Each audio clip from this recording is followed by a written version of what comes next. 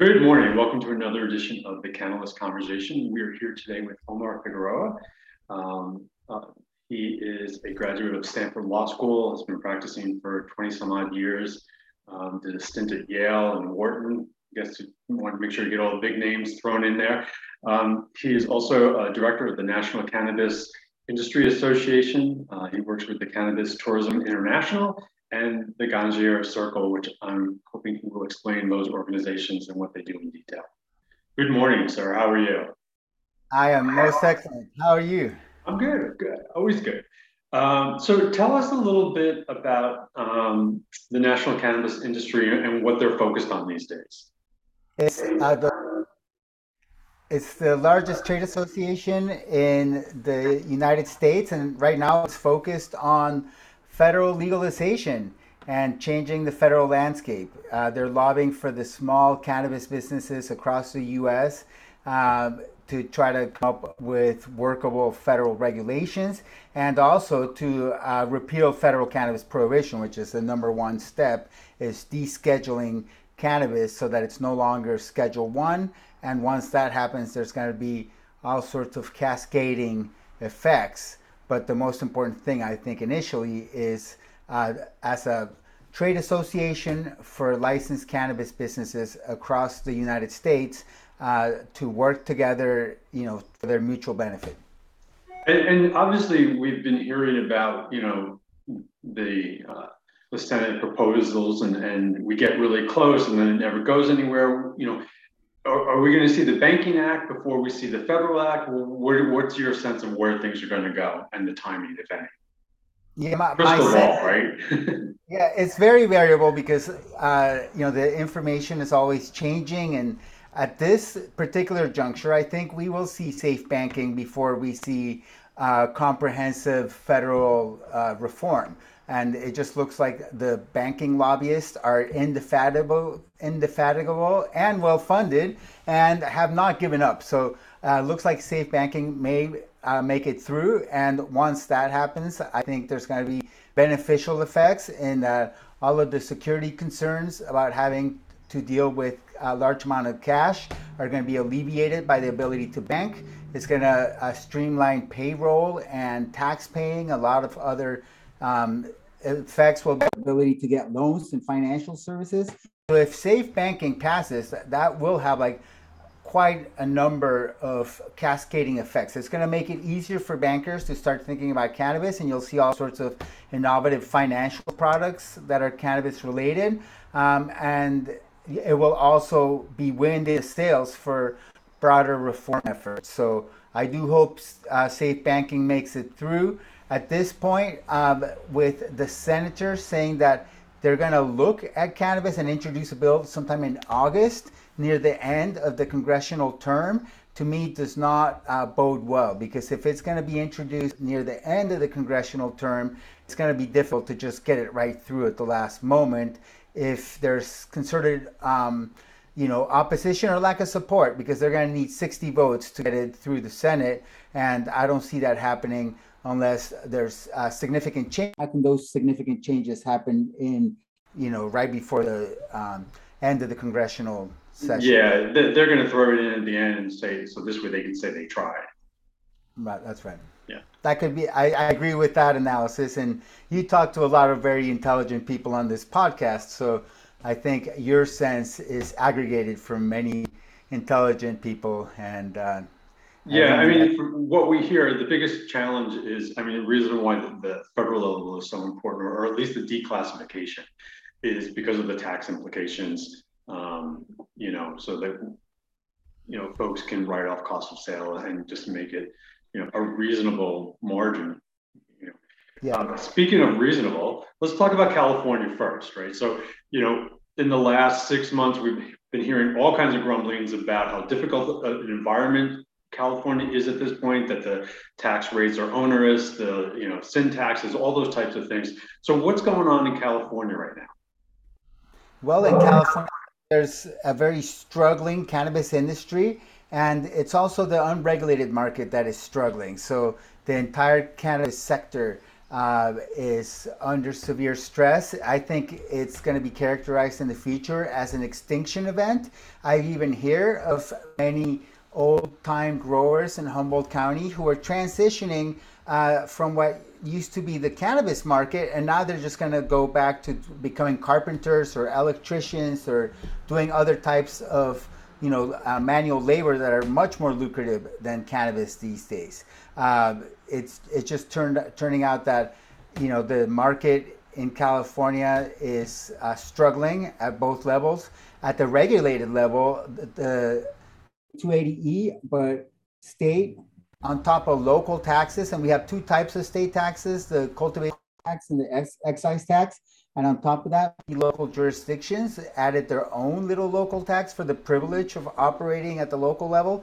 And so the California system is really like a case study in how taxes prop up an unregulated market.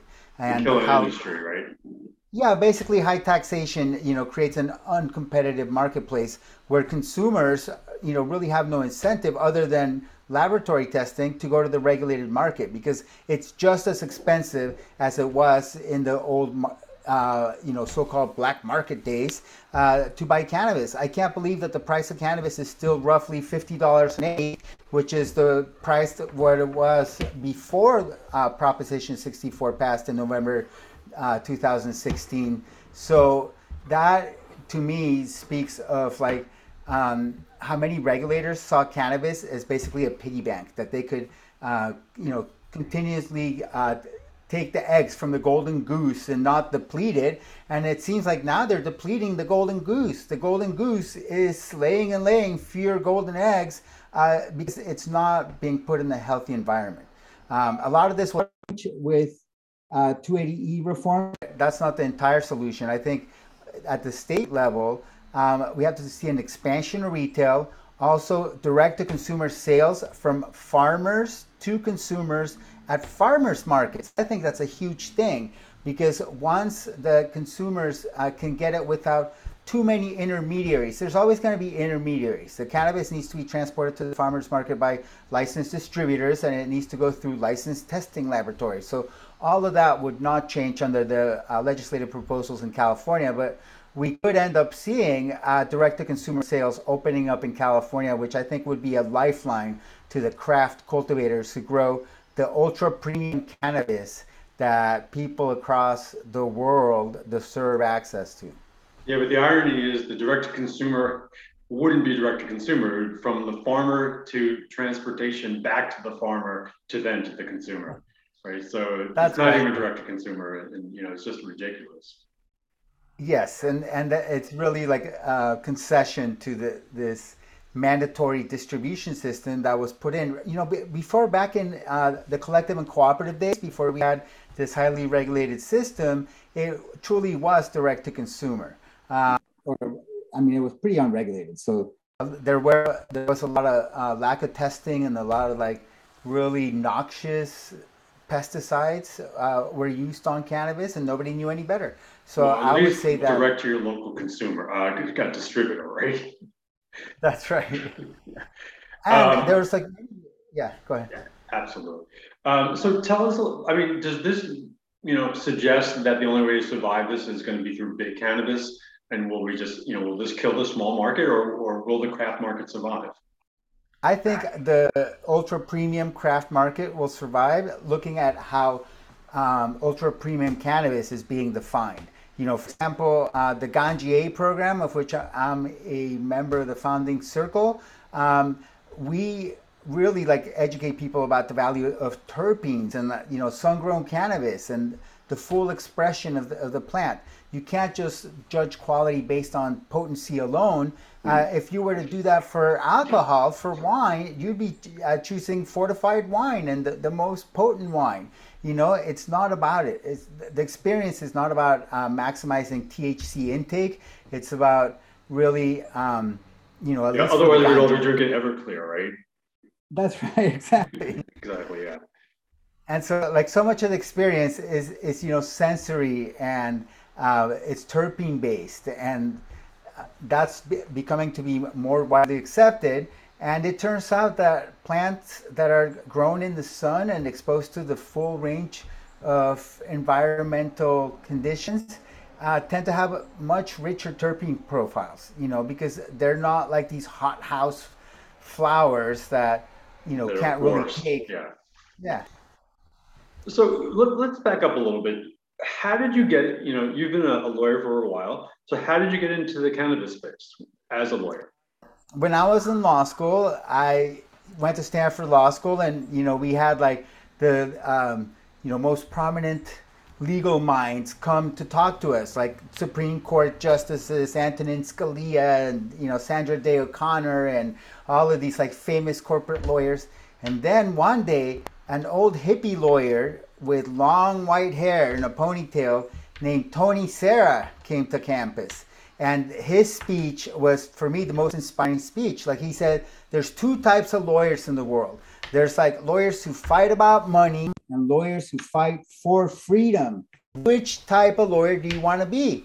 And so at that point, I was like young, idealistic, had just graduated from college, had been a philosophy major at Yale, believed in like, the Platonic ideals of like, the highest form of human seeks the truth. And then after that, the next highest seeks fame. And then after that, the lowest form of human just seek wealth, right? And so I was like thinking like I wanted to aspire to something more than mere wealth at that point. And so Tony Serra said there's two types of lawyers in the world. I was like, man, I want to be a freedom lawyer. And so during law school, I worked at the federal public defender. And my reason was really like, I wanted to represent human beings. I didn't want to be representing these corporations that have no soul, that are accorded personhood by the legal system, but I wanted to represent human beings with souls. And so for a large part of my career, a couple decades, I was a freedom defense lawyer specializing in cannabis cases. And the reason I focused on cannabis is because it was the best way to get the best cannabis in Northern California. The growers would always save the very best for themselves. That was known as the head stash, and their lawyer. And so I learned it was access to head stash, basically. And that's why I focus on representing. Very noble of you. Well, it was kind of like selfish, but it was more like pursue your passions. And so, I have undiminished enthusiasm for cannabis and for the practice of law. And I thank me pursuing my passions. And so that's taken me to many interesting places. Like I've gotten to speak at, say, Spanibus in Barcelona, or, to be involved in this Ganjier project. And I got to meet a lot of like the people I looked up to in the cannabis world, like, Master Cultivator Mel Frank or Master Hashashin Frenchy Canoli, or, I got to hang out with, people that are very interesting, at least to me. And so... And then, as a result of all these travels, you're now involved with the Cannabis Tourism International. Tell us about that.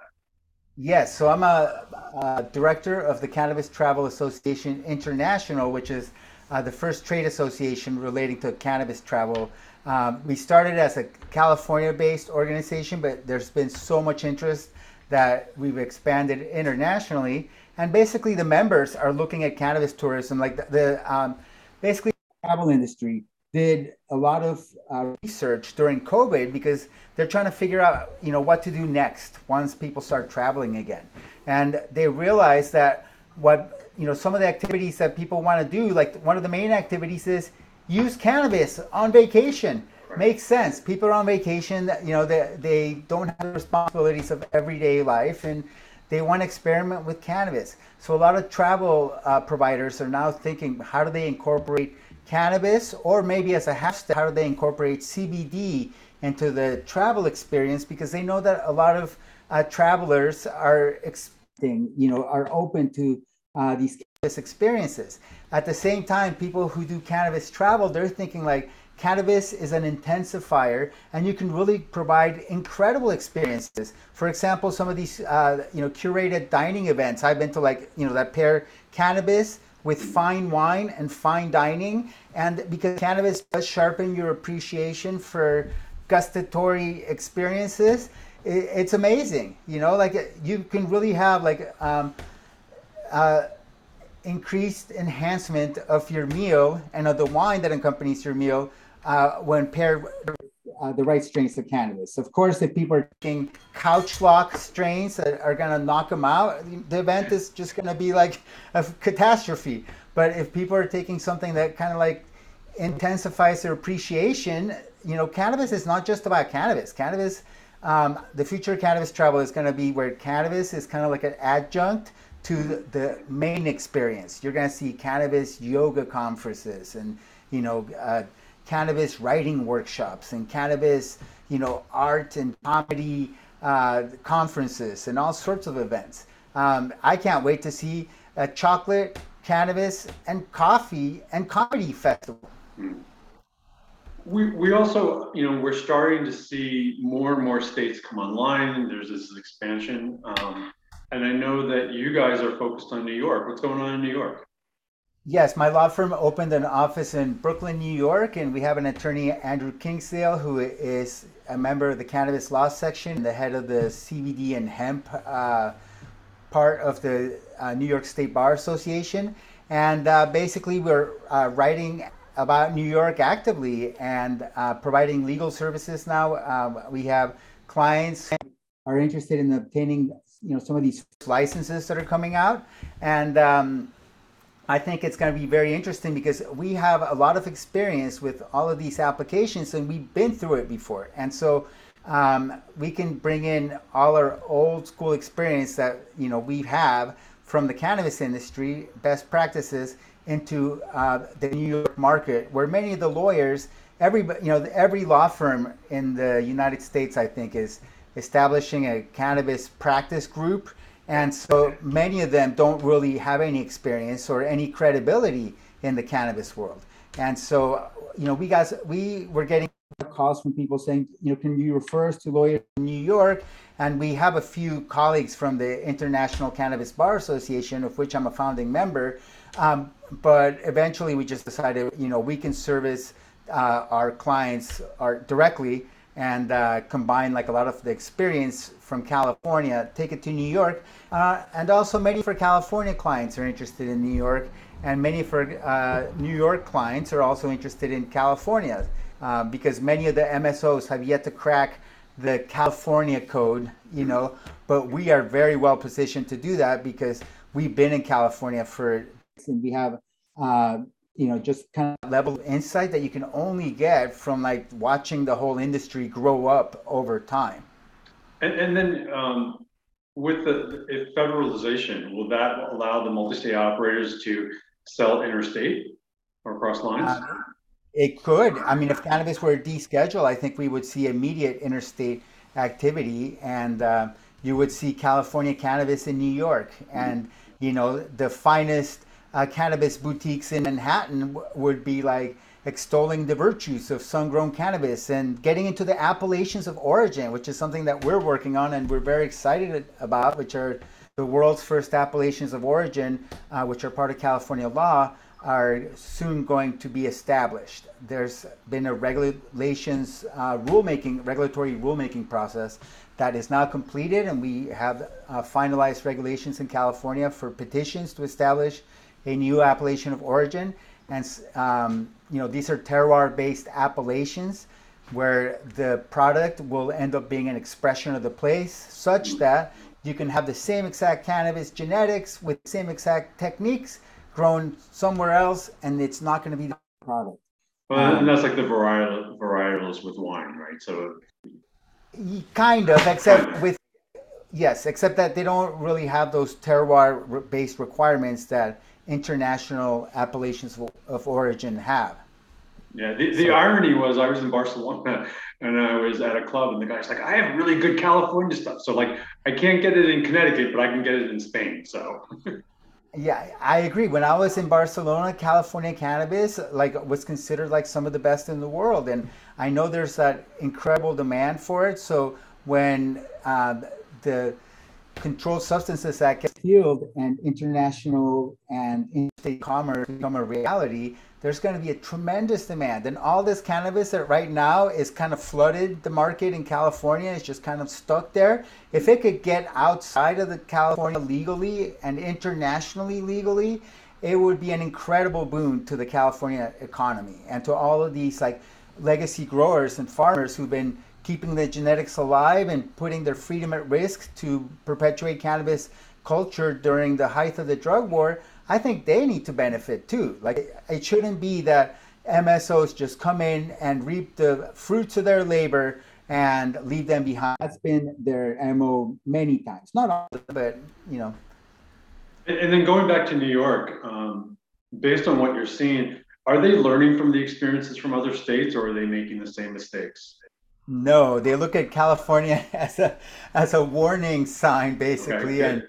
it's like how not to do it is what California has become. It's almost like a running joke in other states. You know, California is an example of failure, and they don't want to repeat that. And you could see that with New York, for example. Like a lot of the local jurisdictions were far more open about allowing consumption lounges and storefront dispensaries than California has been. So, you know, now I think, you know, once they allow adult use retailers across the state of New York, very quickly there's going to be a lot more green zones than in California. You know, and one of the things that we're seeing in New York, and this speaks a little bit to what will happen on the federal level, is just because it's been passed doesn't mean that it is operational, right? It takes years to work out the details. Can you talk about that? Sure. I mean, like even the quality of the product is going to be, you know, not the best that it could be right away because a lot of these like hemp conditional cultivators, you know, they're not used to growing cannabis. They're like hemp growers, you know, and so there's going to be a learning curve that will be reflected in the initial quality. And so as time goes on, the quality will be refined. But I think, you know, you raise a really good point, which is like there's a time to get up to speed, and in terms of quality, in terms of work, you know, working out all the kinks, figuring out regulatory compliance, having standard operating procedures that are very efficient and still compliant. That takes time to develop. You know, none of that comes right off out of the bat, and operators need to expect that they have to constantly adapt and learn. For me, that's what makes this practice of law so exciting, is that it's constantly changing. And you know, if you're a skier, you like fresh powder, right? You don't want to be like on covering that you can't really, you know, do carve your own way. And so with cannabis law, a lot of it is questions of first impression. They've never been appealed or litigated, and so it really is legal fresh powder, and that's what makes it very exciting. And New York has been focusing on the restorative justices licenses initially. Is that working? Will that work? I think it will work better than it has in other states because the focus really seems to be on making it work. And there's going to be a tremendous level of support from New York State government, where they're basically going to be renting out the locations and giving it, you know, leasing it to the applicants. But it's not going to be the predatory practices, the green premium that you see where landlords are basically upcharging everything just because it's marijuana. And so I think there is a good chance that the New York system will be like one of the best in the country, and that it's going to be a challenge for California for us to, you know, improve our dysfunctional system now that we have better examples out there of things that actually do work. I think that will be an impetus for California to improve. Yeah, I actually was listening to a lawyer the other day who was talking about trying to get something licensed in LA. And like just the hoops and changes and all that was just like, you know, she was earning every dollar trying to get those licenses. You know, it was crazy. So what other areas beyond New York are you looking at? We're looking internationally because we do a lot of intellectual property law, and so much of that IP law, you know, there's a lot of infringement that happens internationally. So you have to protect your trademarks, for example, by registering them in infringing countries like, say, China, for example. And so, you know, we're starting to look at international law in that. And then, you know, we write books. So, like, this is like my California book. And once the adult use regs get finalized, we're gonna be in That's a a big position to book. update it. Huh? That's a big book. Oh, So it's really not that big when you Okay. to the California book, which is a beast. Look at that. California Okay. has Yeah. 100 pages of laws and regulations. And I basically wrote the book because nobody else was doing a good job. Like there's a company called LexisNexis that are legal publishers, but their book was oftentimes like not up to date with the latest. And so basically, I created my own tool and then started selling it to everybody. Um, and And we talked a lot about the challenges in California. What are some of the other challenges you're seeing in the industry, obviously besides federal legalization? oh, lack of retail access, lack of direct to consumer access, and these are things that people are working on.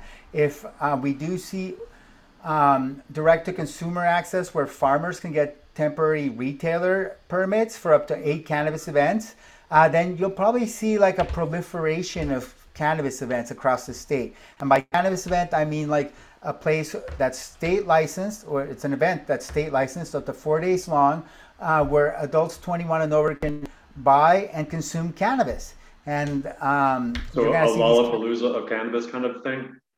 Yes, yes, and that could also combine. It doesn't necessarily have to be concerts, although that's usually like the first, form that it takes. Like the Emerald Cup is usually like musical acts and cannabis vending and cannabis consumption. But I think eventually you'll see like cannabis comedy festivals, food truck festivals. I think there's tremendous potential for foodie type events because cannabis really pairs well with food and And there's munchies, so yeah, sure. that's exactly. Um, and there may end up being like new, events like Coachella, which has now become kind of part of modern culture. It was kind of like a new event 20 years ago. It wasn't, what it is now. And so Yeah, I it's think there's mainstream going to now, be, right? yeah. And so we're going to see cannabis events that will end up becoming mainstream. Like the Emerald Cup, for example, moved from Santa Rosa to Los Angeles. At least the awards part of it did. And so I think there's still a demand up here in Northern California for an event that will be local for locals to celebrate local cannabis culture without people having to travel down to Los Angeles. And so that's an example of demand that's still unfilled And, for and events. do you think like the cannabis cups are more sort of industry specific for like the insiders, or you're seeing the general public attending? Depends on the area. Like like Santa Rosa, you see a lot of like kind of curious first timers and general public attending for sure. Like people from Walnut Creek and from San Francisco high society who probably wouldn't go to an event where they could be recognized. They travel to the Emerald Cup so they can participate in cannabis culture. So people from all over will do that. And I think, you know, um, initially I went to the Emerald Cup back when it was up in home county in the Mateo, in a tent, smoking with a bunch of hippies. And so, that's when it was really like a B2B event and people were really like making deals in the parking lot. But I think nowadays it's more like a consumer facing event. And, there's a lot of cachet for those who win the Emerald Cup awards. If you're a grower and your strain wins the Emerald Cup, then that's a big accolade, and it helps you sell your product everywhere you offer it. And there's been a lot of talk about sort of transitioning to brands, and like there's a big push for brands. Are you seeing this? Oh Is that yes, working? it seems to be working. Building a brand takes time and creating that credibility, but we're doing a lot of intellectual property trademark registration work because California now registers cannabis trademarks. Asked us the state of New York at the state level, and then there's also federal trademarks. You can't trademark cannabis yet because it's federally illegal, but you can trademark hemp.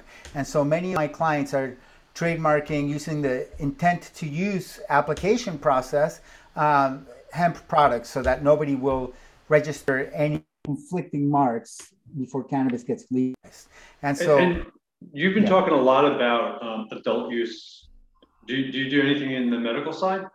of course. I mean, I started defending medical cannabis patients, and that was really the crux of my practice for many years. So, I've had many conversations with medical cannabis doctors about medical cannabis conditions and what is the amount that is reasonably related to my patient's medical needs, because that was usually the medical defense. And so I have a deep understanding of medical cannabis, but as like a lot of the work that's getting done legal now as a business lawyer, it's not limited to medical. I do have clients whose focus is on medical cannabis because for them it's a passion, and we are honored to represent clients like that. But I would say the majority of people getting into the cannabis business and needing legal help are not medical only. They're looking at a broader market. Omar, we very much appreciate your time today. If people want to learn what you're doing, where can they find you? On our website, www.omarfigueroa.com, or you can just Google Omar Cannabis Lawyer. I'm the only one. Omar, we appreciate your time this morning. Thank you very much for joining us. We look for exciting things from you, and keep up the good fight. Yeah, thank you. Thank you, sir.